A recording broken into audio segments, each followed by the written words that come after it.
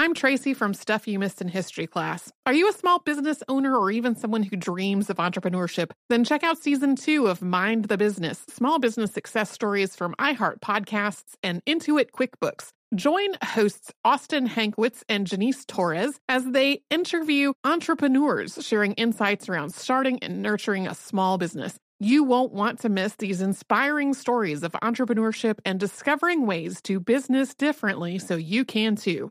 Planning your next trip? Choice Hotels' family of 22 brands has over 7,400 locations and the perfect hotel for any traveler you want to be. Like a Cambria Hotel, serving up locally inspired craft cocktails for all my folks who maybe want to meet up and talk about Mad Royals. Check into a Radisson Hotel with flexible workspaces for you strivers who listen during business travel. Or a Comfort Hotel with free hot breakfast, family-friendly pools, and big spacious rooms for the parents who listen with their kids and need a little retreat. What are you waiting for? Join Choice Privileges and start earning points toward your next stay. Find a stay for any you when you book direct at choicehotels.com, where travels come true. Looking to part ways with complicated, expensive, and uncertain shipping? Then give your business the edge it needs with USPS Ground Advantage shipping from the United States Postal Service. Keep everything simple with clear upfront pricing and no unexpected surcharges. Keep things affordable with some of the lowest prices out there. And keep it all reliable with on-time ground shipments. It's time to turn shipping to your advantage. Learn how at USPS.com/advantage.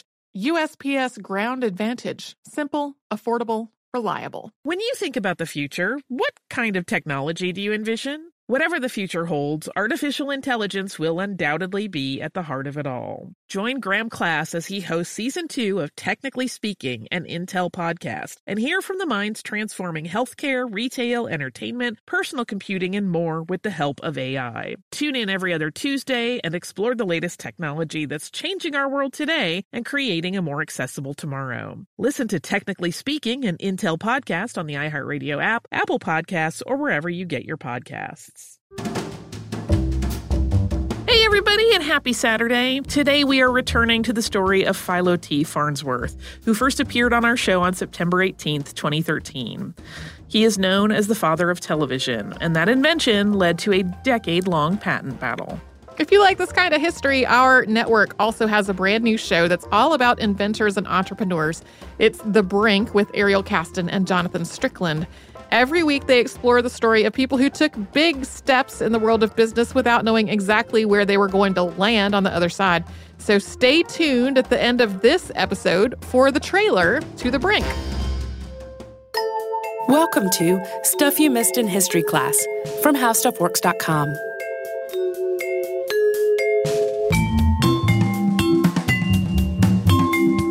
Hello and welcome to the podcast. I'm Holly Fry. And I'm Tracy V. Wilson. And we've had some scientist episodes lately, and we're going to have another. Yep. If any of our listeners watch Futurama, you will recognize the name Farnsworth. But unless you listen to the creator's commentary tracks on the show's DVD releases, or you are a fan of television history, you might not know that the crotchety mad scientist on the show is actually named for a real scientist of the 20th century who was a Utah farm boy that actually kind of changed the way humans see the world. Do you know who might recognize the name and the connection? Who? People who watch Warehouse 13. Oh, yeah, which I don't watch. So Yeah. I don't have that point of reference. They have these Farnsworth devices that are totally based on this technology. And there is even, it's a little old at this point. It's got some age on it. It hasn't been updated in a while. Free iOS app that makes your iPhone into a Farnsworth device. Interesting. It's pretty cool. And the scientist we're talking about today is Philo T. Farnsworth, and he was interested in science almost from birth. He was inventing things as early as grade school, but his real claim to fame in terms of technology is in television.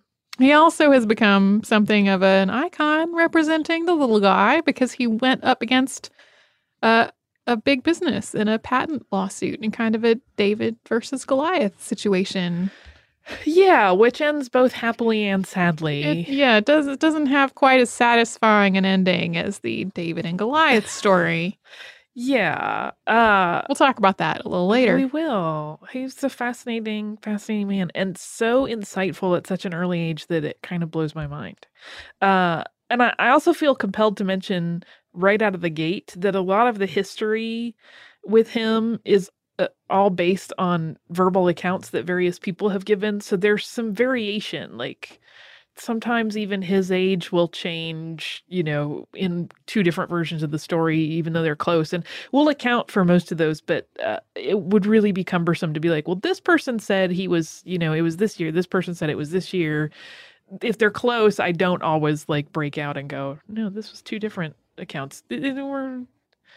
Assume there might be some age range changes by, We're dealing with an oral account. Yes, it's all oral history coming from multiple people. For much of the earlier part. Yeah.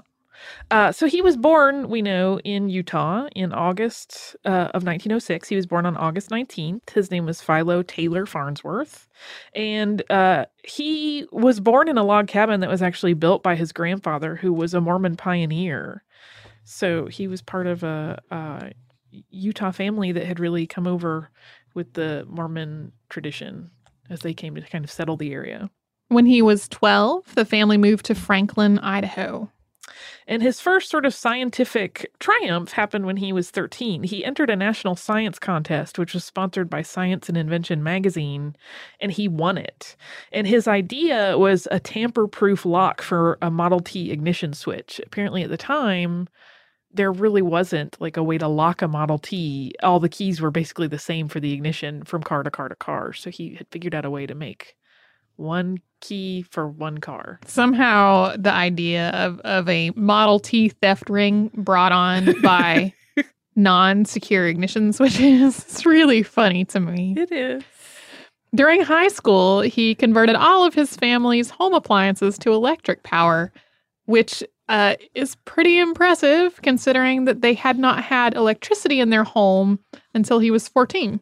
Yeah, and he allegedly learned all of this. The sort of apocryphal story is that he found electrical manuals and like technical diagrams in the house that they had moved into at some point that the previous owner had left behind, and he just studied those and learned how electricals worked as a kid.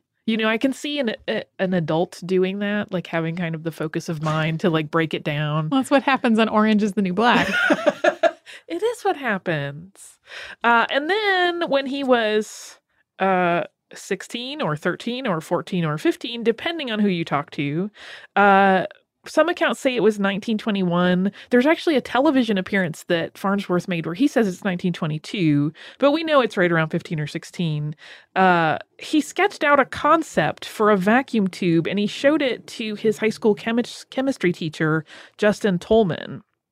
And Farnsworth had detailed this idea that by controlling the speed and direction of electrons, he could turn electricity into pictures using the vacuum tube.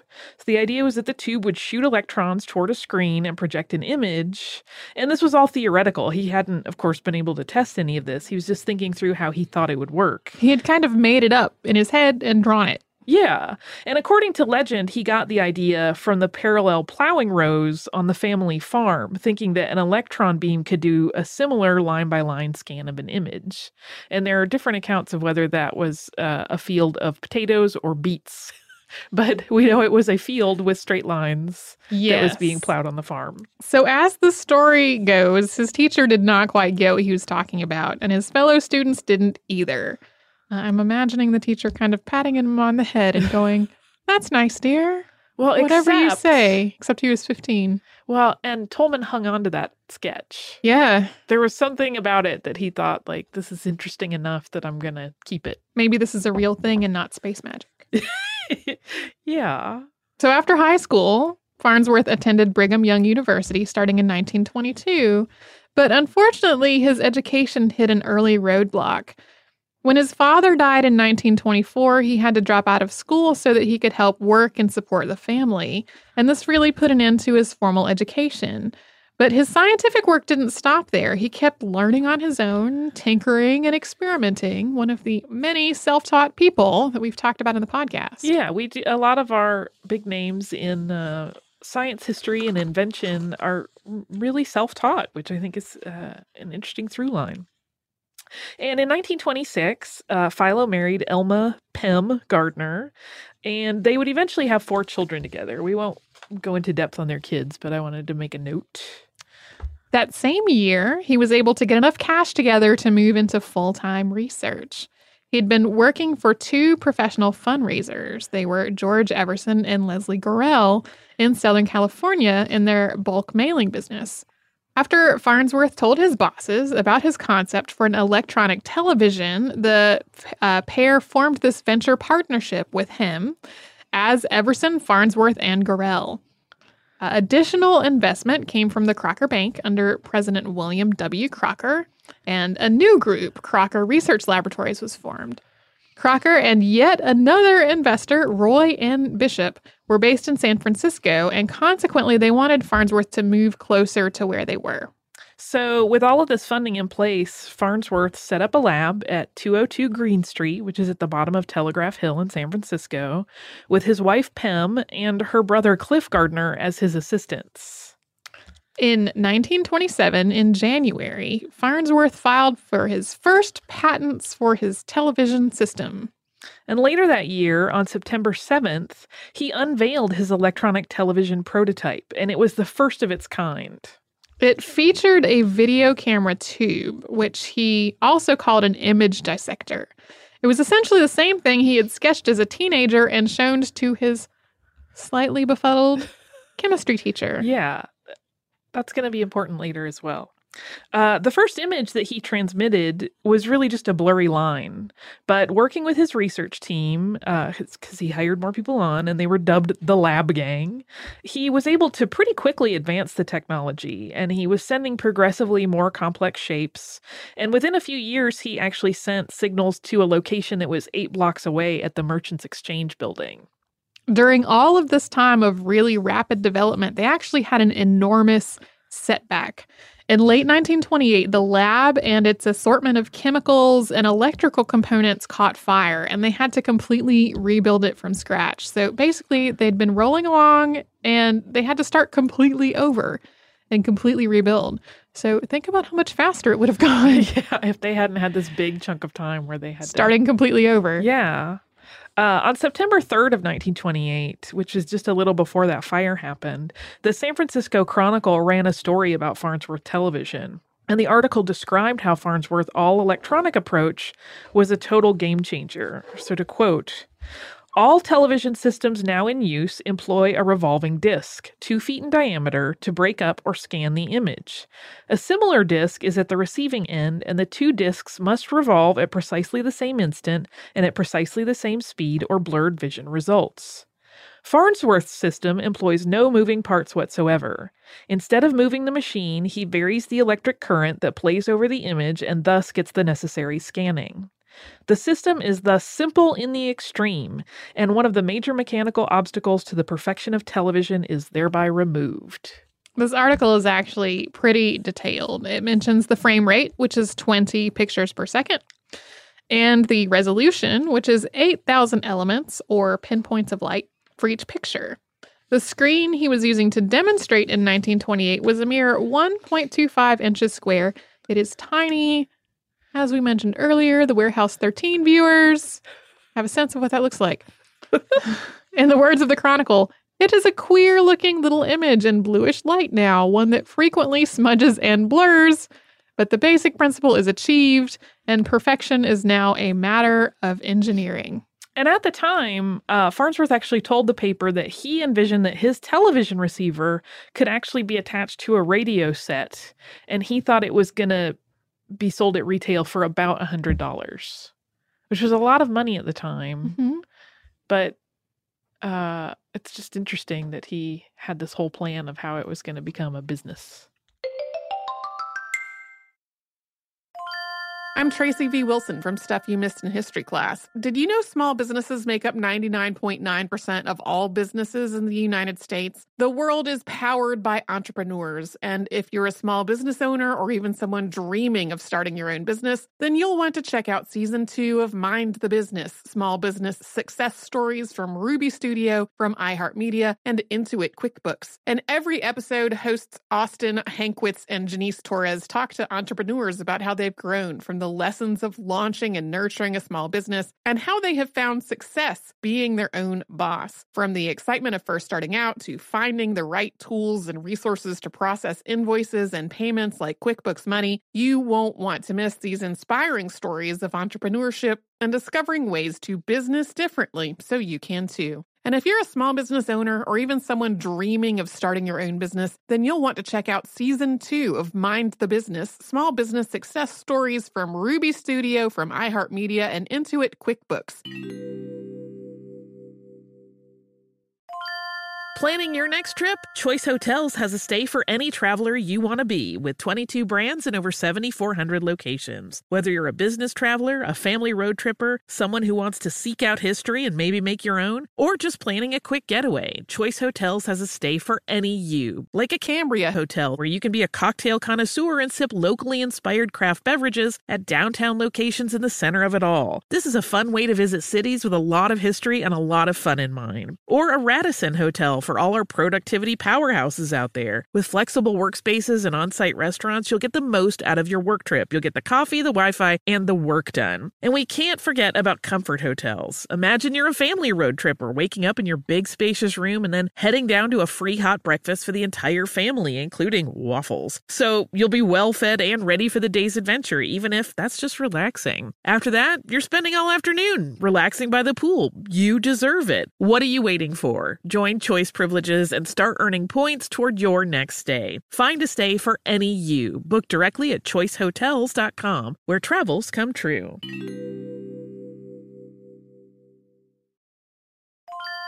Say goodbye to complicated, expensive, and uncertain shipping, and say hello to an advantage with USPS Ground Advantage shipping from the United States Postal Service. Every business faces challenges, but shipping shouldn't be one of them. So keep things simple with clear, upfront pricing. And no unexpected surcharges for Saturday deliveries, residential deliveries, or fuel. Keep things affordable with some of the lowest prices out there, helping you counter the rising costs of doing business with a budget-friendly alternative. And keep things reliable with on-time ground shipping, ensuring your shipments get to where they need to go while maintaining your hard-earned reputation. USPS Ground Advantage is your ticket to easy, cost-effective, and dependable shipping. It's the complete delivery service your business needs to rise above the competition. There's never been a better time to turn shipping to your advantage. Learn how at USPS.com/advantage. USPS Ground Advantage. Simple, affordable, reliable. When you think about the future, what kind of technology do you envision? Whatever the future holds, artificial intelligence will undoubtedly be at the heart of it all. Join Graham Class as he hosts Season 2 of Technically Speaking, an Intel podcast from Ruby Studio in partnership with Intel. Explore the future of technology that's rapidly evolving our world today with the help of AI. There is still so much work and research needed to fully understand the power and potential of AI, and Intel is at the forefront of implementing AI in revolutionary technology that's changing the world we live in for the better. In each episode, Graham interviews the minds transforming medicine and healthcare, retail, entertainment, personal computing, and more, while pioneering new uses for AI in these spaces. Tune in every other Tuesday and explore the latest technology that's changing our world today and creating a more accessible tomorrow. Listen to Technically Speaking, an Intel podcast on the iHeartRadio app, Apple Podcasts, or wherever you get your podcasts.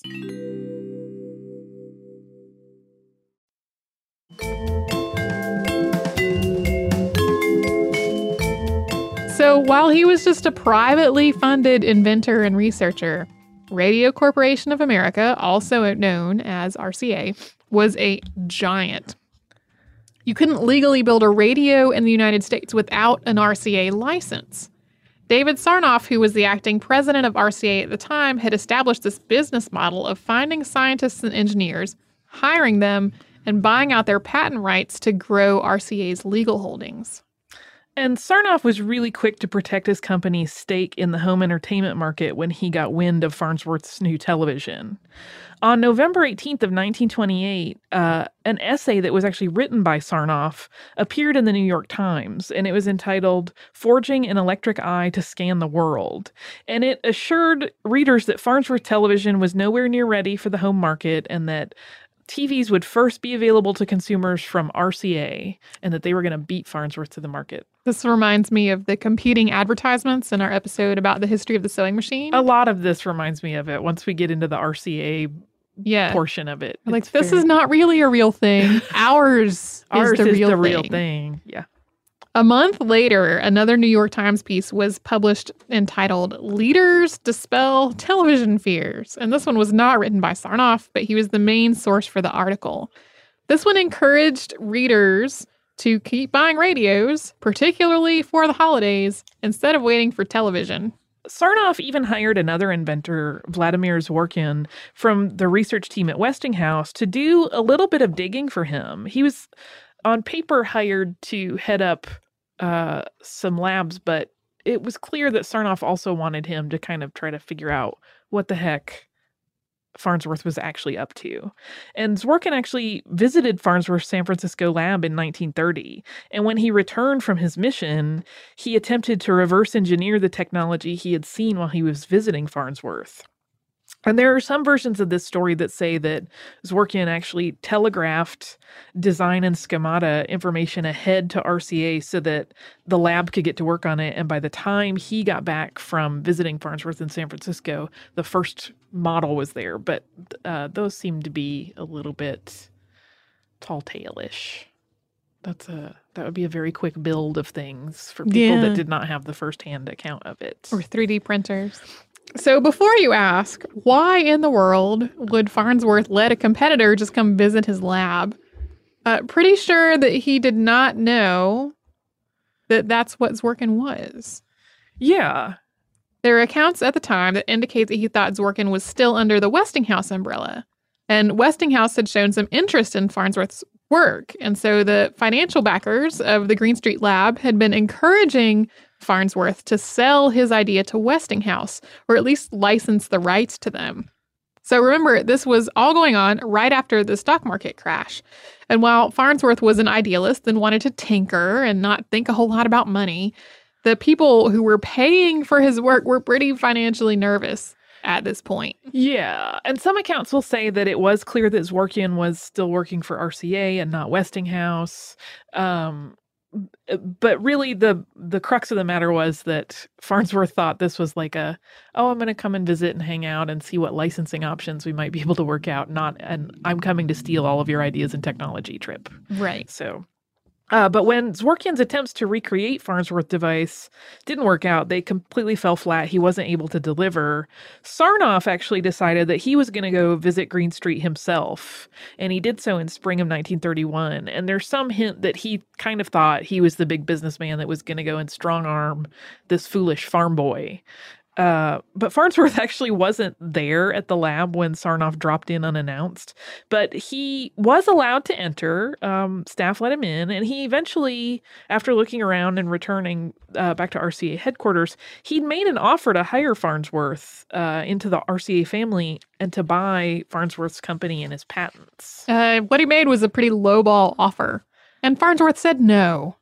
And this did not go over well at all.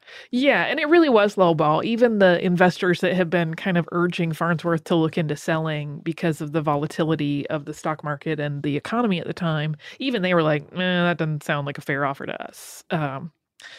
So, as with most game-changing inventions that also involve corporate intrigue and bruised egos, a legal battle ensued.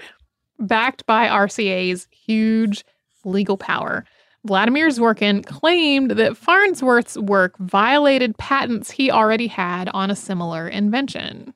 And in 1923, Zworykin had applied for a patent for an invention called an iconoscope, which was an electronic image scanner. So there were similarities. And this was the basis for a decade-long war that RCA waged against Farnsworth. Although it's of note that Zworykin never was able to build a functioning model of his patent at all. It was all theoretical. He never was able to make a real-world version of it. You're right. This is just like the sewing machine. It's really, really similar. It's worth noting that other inventors were also on the trail of televised imagery. Charles Jenkins came up with a scanning drum to display moving silhouettes in 1924. And John Baird of Scotland had made mechanical image transmissions using a transparent rod array in 1925. In 1928, Dr. Herbert Ives came up with a wire harness system for Bell Labs that sent electrical impulses to 2,500 electrodes on its viewing screen individually. There were televisions being developed in France, Great Britain, and Russia by a number of different researchers. Yeah, so again, it really is similar to the sewing machine thing, where everybody knew this was kind of the next step, and they were all kind of working towards creating it, but some different approaches. But even with all of this work, and as was mentioned in the newspaper article about him, like they talk about existing televisions too. So all of this work was going on, and Zworykian's patent had happened before Farnsworth TV, but he was the first one to actually produce an electronic TV based on his research and designs. So now is when we bring back that high school chemistry teacher. Yeah. So the one that kept Filo's drawing, this turned out to be really important when it came to all the legal proceedings because he was able to testify that Farnsworth had diagrammed and described this television idea way back in 1921. The drawing itself, which he had hung on to, was also a huge boon to Farnsworth's case. And while the case was dragging on, Farnsworth was still working. In 1931, he started the Philco Radio Corporation's television department. And in exchange for additional lab funding for his own research, Farnsworth had to move his family and his team to Philadelphia. That move was not really popular with his wife, Pem. She really loved San Francisco, and she often spoke when, asked about their lives or giving interviews about how, the West was really where their heart was. But in 1933, so just a couple years later, Farnsworth left Philco and continued his work solo because Philco had decided that the television division did not really fit in their corporate vision any longer. So after moving his entire family kind of against their will, it turned out that wasn't going to work out so well. So irritating. In 1935, the U.S. Patent Office found in Farnsworth's favor.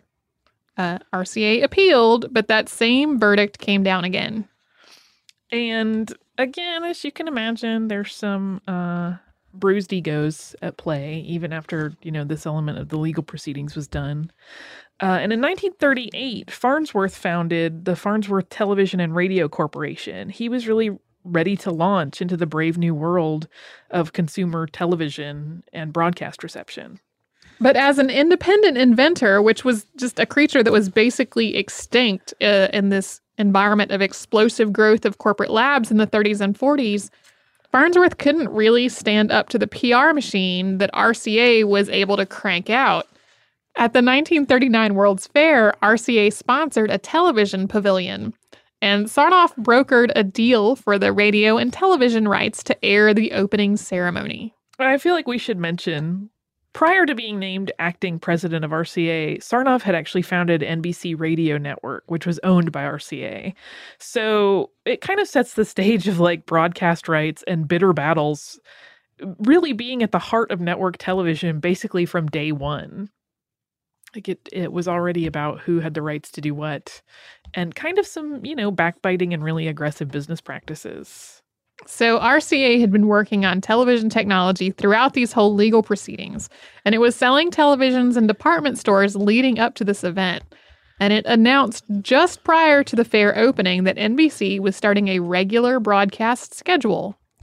And at this point, Farnsworth realized he was outgunned. I think I read a statistic that right out of the gate, RCA had an easy 80% or greater market share, and there was just no way that Farnsworth was going to be able to keep up. So he actually sold RCA a non-exclusive license at that point for $1 million. After the RCA deal, Farnsworth was really exhausted, and he had a nervous breakdown that resulted in him being hospitalized. He really struggled with depression and would continue to struggle with it for the rest of his life. I'm Tracy V. Wilson from Stuff You Missed in History class. Did you know small businesses make up 99.9% of all businesses in the United States? The world is powered by entrepreneurs, and if you're a small business owner or even someone dreaming of starting your own business, then you'll want to check out Season 2 of Mind the Business, small business success stories from Ruby Studio, from iHeartMedia, and Intuit QuickBooks. And every episode, hosts Austin Hankwitz and Janice Torres talk to entrepreneurs about how they've grown from the lessons of launching and nurturing a small business and how they have found success being their own boss. From the excitement of first starting out to finding the right tools and resources to process invoices and payments like QuickBooks Money, you won't want to miss these inspiring stories of entrepreneurship and discovering ways to business differently so you can too. And if you're a small business owner or even someone dreaming of starting your own business, then you'll want to check out Season 2 of Mind the Business, small business success stories from Ruby Studio, from iHeartMedia, and Intuit QuickBooks.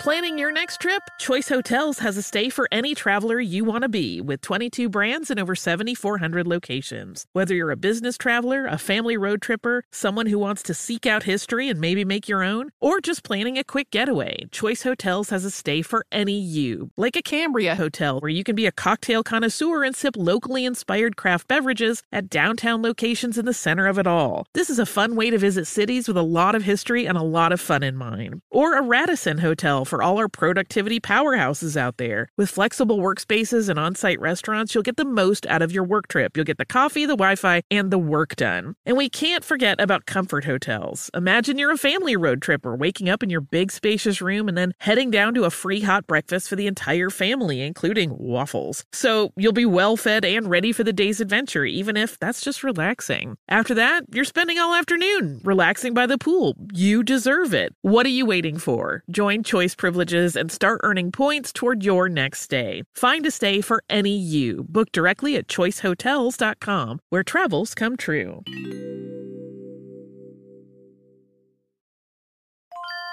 Say goodbye to complicated, expensive, and uncertain shipping, and say hello to an advantage with USPS Ground Advantage shipping from the United States Postal Service. Every business faces challenges, but shipping shouldn't be one of them. So keep things simple with clear, upfront pricing, and no unexpected surcharges for Saturday deliveries, residential deliveries, or fuel. Keep things affordable with some of the lowest prices out there, helping you counter the rising costs of doing business with a budget-friendly alternative. And keep things reliable with on-time ground shipping, ensuring your shipments get to where they need to go while maintaining your hard-earned reputation. USPS Ground Advantage is your ticket to easy, cost-effective, and dependable shipping. It's the complete delivery service your business needs to rise above the competition. There's never been a better time to turn shipping to your advantage. Learn how at USPS.com/advantage. USPS Ground Advantage. Simple, affordable, reliable.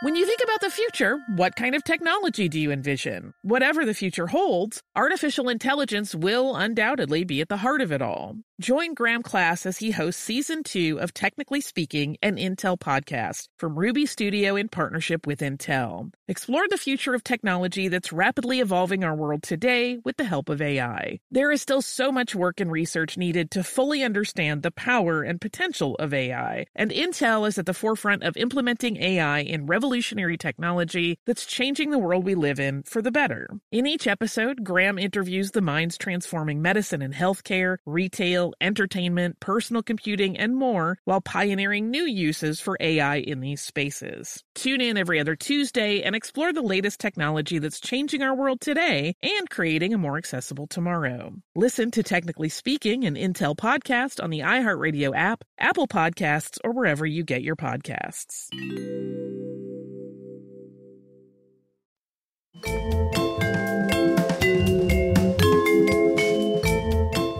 And meanwhile, World War II put television in a timeout because all manufacture of non-military electronics was banned by the U.S. government for the duration of the war.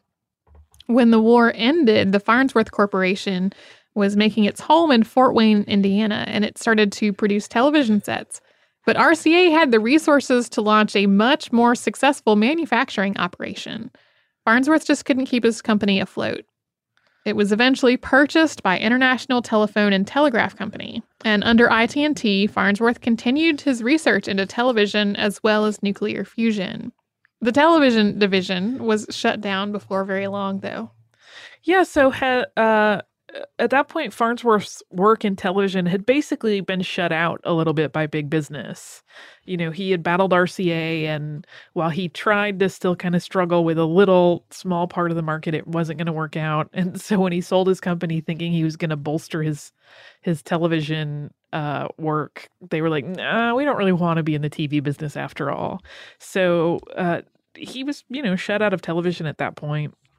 But he kept on inventing, and he certainly kept on studying science. In 1951, he was awarded an honorary doctorate of science by the Indiana Institute of Technology. Yeah, which was his first degree since he did not ever finish college.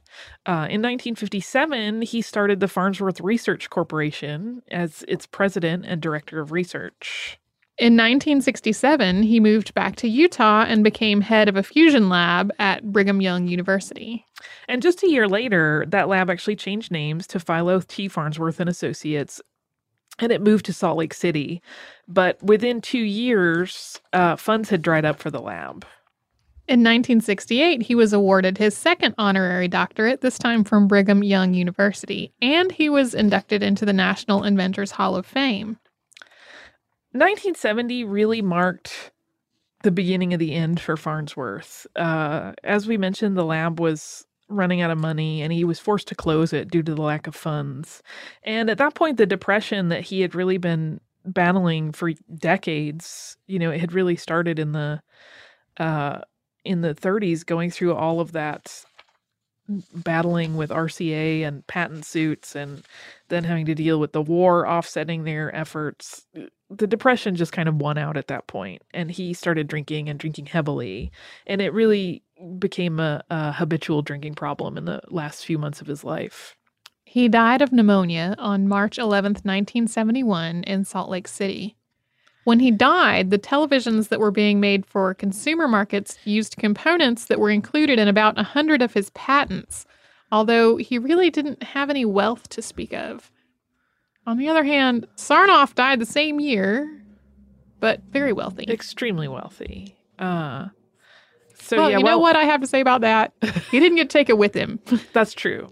It is kind of one of those things where Farnsworth in so many ways was in the right, but it really did him no good, even though he won the patent lawsuit. And even though he made that big settlement with RCA, that money went towards funding a lab that was really struggling and didn't turn out so well in terms of his end of life quality. But after his passing, his wife Pem really worked tirelessly to try to establish her husband's image in a positive way and ensure that he was recognized as the visionary that he really was. And Farnsworth really gave Pem a great deal of credit throughout his life for his most famous work. And he would often say that my wife and I started television. And they had worked together. Pem had worked alongside her husband throughout his life in his various labs. And as he often became really engaged with his work, he would forget to eat. He would neglect to think about his health. He apparently had this weird habit where he was an insomniac. So at night he would go to bed and kind of give himself a problem to solve, knowing that he would wake up and hoping that he would be working through it in that sort of half sleep state. Like he really kind of was not doing things that were great in terms of like his quality of health as he went on. But Pam was always the constant that kind of kept their lives in order despite his sort of odd behaviors and his tendency to get really overabsorbed into his work. In 1981, his 202 Green Street address in San Francisco, which was home to the lab where the first televised image was projected, was given a historical marker. There's also a memorial statue of Farnsworth at the Letterman Digital Arts Center in San Francisco. In 1990, the state of Utah gave the National Statuary Hall Collection in Washington, D.C., a statue of Farnsworth by artist James R. Avati, which had the inscription, Father of Television. Yeah, which I love. In 2011, he was inducted into the San Francisco Hall of Fame. And in 2013, he was inducted into the Academy of Television Arts and Sciences Hall of Fame. And in his life, he had held at least 160 patents, and he contributed to the development of many other things, which are actually relevant to other recent podcasts we've been working on. Some of his work contributed to the development of radar, infrared, electron microscopes, baby incubators. So when you go to like the ICU or the newborn ICU, the NICU, those incubators are in part due to the work that Farnsworth did, and even astronomical telescopes. And Pem died in 2006, but their kids have continued this tradition of kind of keeping his image alive and well. There was also, in 2004, they announced a screenplay. New Line Cinema had optioned the screenplay from Aaron Sorkin about the life of Farnsworth, which never came to fruition. And in 2005, Sorkin adapted it to the stage, and it's been produced a couple times. And maybe it will eventually go full circle and become a film again. But if it ever does, I feel like I should pre-warn people that they're not historically accurate. Like, that was not the intent. No. Things were changed for dramatic effect. Is there a musical? I feel like there's a musical. I hope not. There might be. I'm not a We're on the opposite. You're like, I hope not because singing. And I'm like, I hope so because of singing. Yeah, I'm not the biggest fan of musicals. There's nothing wrong with them. It's my personal, I don't like to watch people sing. I don't like to look in their mouths thing. I know that's my weird neurotic biz. I want fabulousness about Philo Farnsworth with a big chorus line and lots of kicking. That doesn't seem right for him, though. He just wanted to quietly work in the lab. That's why I want it. The Sarnoff people can all do the kicking and the big boisterous show numbers, whereas he could have quiet little songs in his lab. But yeah, that's Farnsworth. It's interesting because in some circles, when you say Philo Farnsworth, people go, "Oh, I love his story," and other people just get a glazy look. Like he's kind of reached through history and hit certain people, and a lot of people have become very interested in his story, but for many others, they have no idea he even existed, let alone led to the box that inhabits our lives all the time. Yeah. Although modern day TV tech is very different, but I'm hoping that all the Warehouse 13 fans who've been writing us and asking us to talk about Paracelsus can take some temporary solace in this episode about Farnsworth. I love him. I have a real soft spot for him, partially because I love television and entertainment, and partially because, he's just that guy who wants to work on projects and didn't really have business acumen and just was a great thinker that kind of was an underdog. Love him.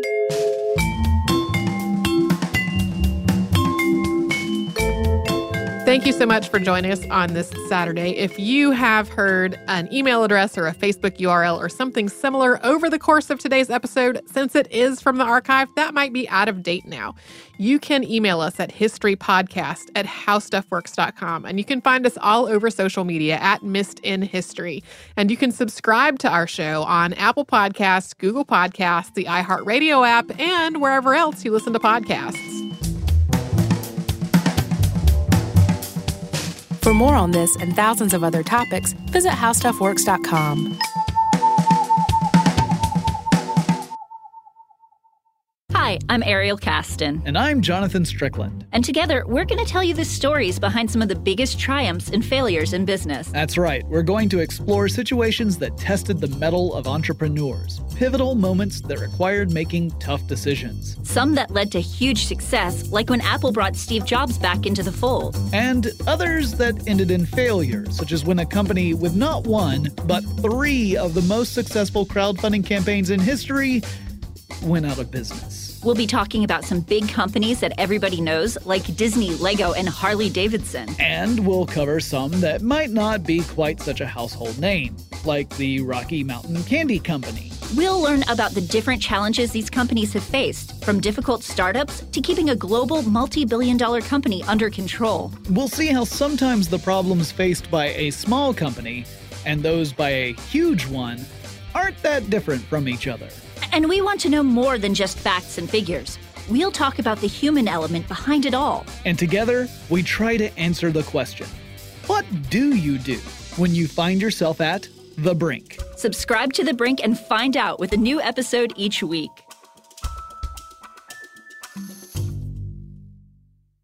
This is Malcolm Gladwell from Revisionist History. eBay Motors is here for the ride.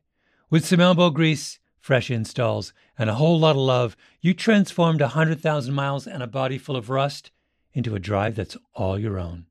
Brake kits, LED headlights, whatever you need, eBay Motors has it.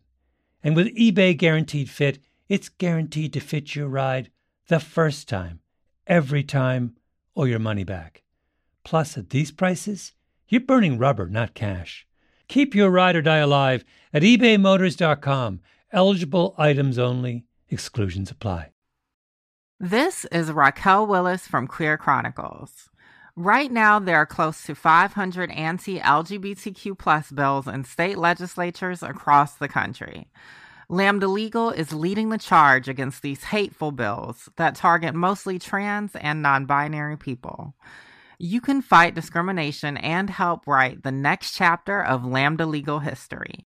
To learn more about their open cases and to donate, visit lambdalegal.org. That's lambdalegal.org.